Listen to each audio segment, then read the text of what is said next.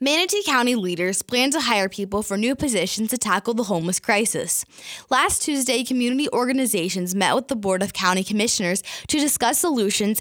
The main challenges include a lack of affordable housing, mental health, and drug addiction resources. According to the Bradenton Herald, local homeless assistance groups and resources haven't always communicated about their services to the public. This will change if commissioners add a new task force and a homeless outreach coordinator. The last solution is to begin researching the possibility of a Florida Housing Coalition study for Manatee County. For WMNF News, I'm Sophia Aparicio Gallagher.